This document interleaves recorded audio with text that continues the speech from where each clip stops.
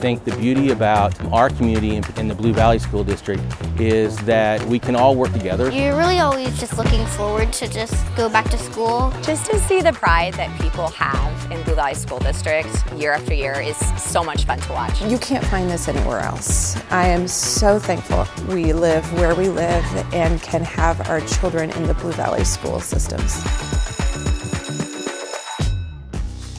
Happy New Year, Blue Valley community. This is Tonya Merrigan, proud superintendent of the Blue Valley School District, with another edition of our podcast, Unmuted. As we start this new school year, it's hard to believe, but we are already starting to think about enrollment for the 2024-25 school year.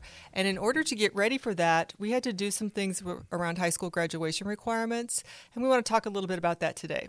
I have two colleagues with me today to help answer some questions, so I'm going to ask them to introduce themselves and tell us a little bit about what they do in the district. So, Scott, you get to go first. Hi, I'm Scott Roberts, and I'm the Executive Director for School Administration. And I serve schools K through 12, schools across the district, and I get to work on other duties as assigned, other tasks, and this was something that I worked on with our CNI assistant principals at the high school level.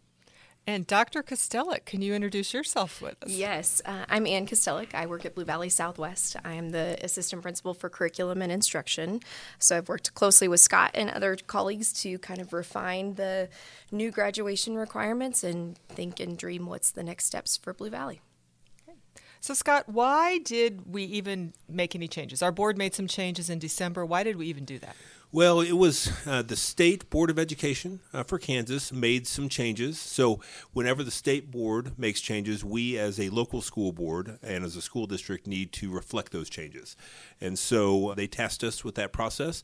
I will say each school district had some leeway and had some ownership in how they wanted to follow the requirements of the state board. And I was excited to see the work that we did to provide an outstanding educational experience for our high school students. And Ann, when do these go into effect? Does it affect our students immediately? No, it does not. So if you're a current high school student or a parent or a guardian of a current high school student, don't worry.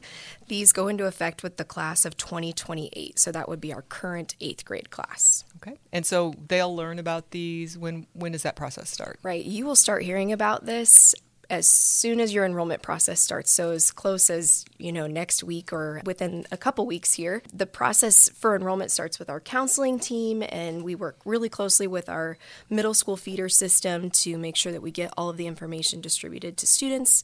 All of our high schools have a new 8th graders, new freshman night, I should say. So that's coming up soon for everyone, and all of the graduation requirement information will be given out at those events too.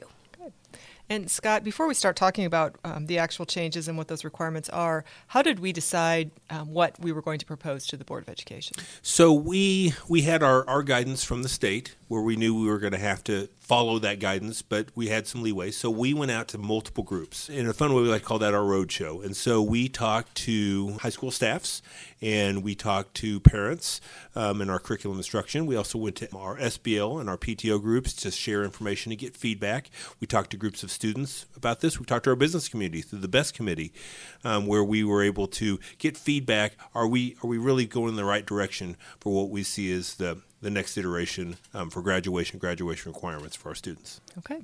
So let's dive into these requirements. And so there are a total, Ann, of how many credits required to graduate? Sure. There are 24 credits to graduate in Blue Valley, and that's actually the same as what it currently is. So the total number of credits does not change. Okay. So let's jump in. The first category is communication arts. So Ann, tell me about communication arts. Or communications, I think is what it's called. Sure. What's required there? Yep. So communications is going to include two different types of graduation requirements. There's our English language arts credits, which we are maintaining a 4.0 number of credits in those English language arts classes. So typically students enroll in one ELA class per school year.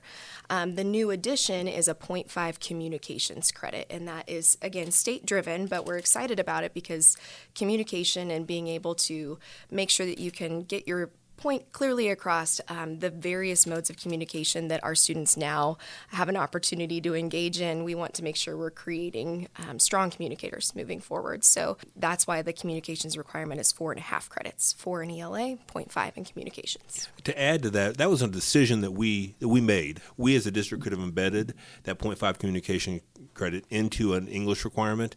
We felt like the importance of English language arts is one of the essential skills that you need to be a successful graduate and a successful person in the world. And so we wanted to keep those 4. And we feel like we have an outstanding opportunity with areas within our performing arts, our 21st century journalism, to be able to provide this communications option, which is going to, I should say requirement, which is really going to be beneficial for our students. So the next category is, they title it STEM. So Scott, why don't you tell us a little bit about STEM? So STEM, science, technology, engineering, and mathematics. And this isn't really a change, it's a change in name. And in essence, we've always had 3 math credits, 3 science credits. They've added a STEM elective. We've always had electives in there. One change we did, we used to have a technology graduation requirement. We've removed that, and instead we placed that into the STEM elective. And so we feel like we can achieve, without making too many changes, we're able to achieve this graduation requirement and really just a renaming very easily. So, Anne, the next category is society and humanities. Right. So again, there's not a huge change here. It's just a renaming. So there's this society and humanities includes 2 different types of credits. There's still 3 credits of social studies, which is not a change from the past, and then 1 credit of fine arts, which again is not a change from the past. So it's just a renaming and grouping. Okay. And then the final category, which employability and life skills, kind of puts all of the rest of it together. Scott, what's that all about? These are what we would have just called our electives in the past. And so now they've actually put in those specific things. The big change, we had 2 things we had to make a decision on. There was a requirement in financial literacy, and we already had a course that was an elective course, but now all students will need to take financial literacy. And what's interesting, there's very few things that you get 100% agreement on. And every time we talk to any group, they felt like financial literacy was something that students needed. And so that was an easy one for us. It was a requirement, but something that we got 100% agreement on, that this is something that every student needs before they go out in the world. We also had that's where we have our physical education and health. And the state was only going to only required a half credit of physical education and a half credit of health. And we could have fulfilled our requirements there. We still felt like physical education, keeping our 1 full credit, 2 semesters of physical education was really important. Being able to teach healthy life skills is something that we know is important for any student before they go in the world. And so that was another decision that we got feedback on, and that was another one that was overwhelmingly supportive. People felt like including having full credit of physical education as well as that health credit was something that was important for our students. Okay. So that will total the 24 credits. But I noticed when I look at the board presentation and what the board approved, they also approved something called post-secondary assets. So, Anne, you want to take a stab at explaining what that is? I would love to. I think you can kind of look at post-secondary assets under 2 different lenses. I see an academic side that would kind of gear towards our students who are looking into attending it, whether a 2-year or 4-year college. Then there's also a career and real world side, which again could be our college-bound students, but it could also be for students who are interested in going into an apprenticeship or an internship or straight into the workforce or the military. So I really like that there is an all-encompassing nature of this category. It's not trying to fit all students into one specific box, which we know is really impossible when we work with so many unique individuals. So let me give you some examples. We have a lot of students that already meet a lot of these requirements, but if a student obtains 9 college credit hours, that's a post-secondary asset. If they complete 40 hours of community service, that would count as a post-secondary asset. One of my favorites, 90% attendance in high school, that would be a post-secondary asset. And we have a ton of students that meet that requirement right there. It also recognizes advanced placement scores of a 3 or higher. It recognizes an Eagle Scout, different client-connected projects, some CTE work would end up in resulting in a CTE Scholar distinction. CTE is? Thank you, Career and Technology Education. Okay. And also for our students that pursue learning foreign languages or world languages, there's a seal of biliteracy that a lot of our students studying those languages try to pursue, whether through proving fluency or through a test score through an AP exam. So if students achieve that seal of biliteracy, then that would also count as a post-secondary asset. So, Scott, where would they find out all of these? Because Ann just listed a whole bunch of those. Is there an easy place for them to see this information? So that will be part of that enrollment information. And, we are currently determining how we're going to track these in an efficient way. There'll be students who will be earning, we have current 8th graders who are going to be earning their first secondary asset, we anticipate, by October, November of their freshman year. So we will track all of those, and this information will be as part of their enrollment information from each of their high schools.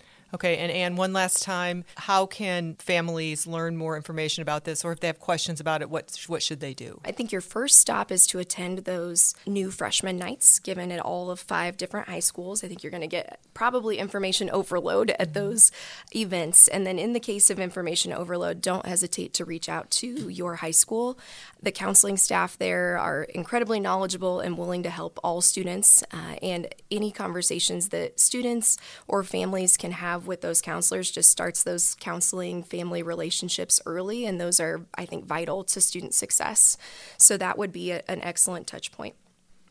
So really nothing to be nervous about with new 8th graders. Am I accurate in saying that? I think it's exciting. Me too. I think it's more about exciting. This is work that as a school district we've already undergone. We've started working on a high school study where we were looking at, we had called them market value assets, and this is very similar. Instead of a market value asset, these are just post-secondary assets. So how can, I think this helps guide our work to some exciting work in the future for our students as they go through high school. Awesome.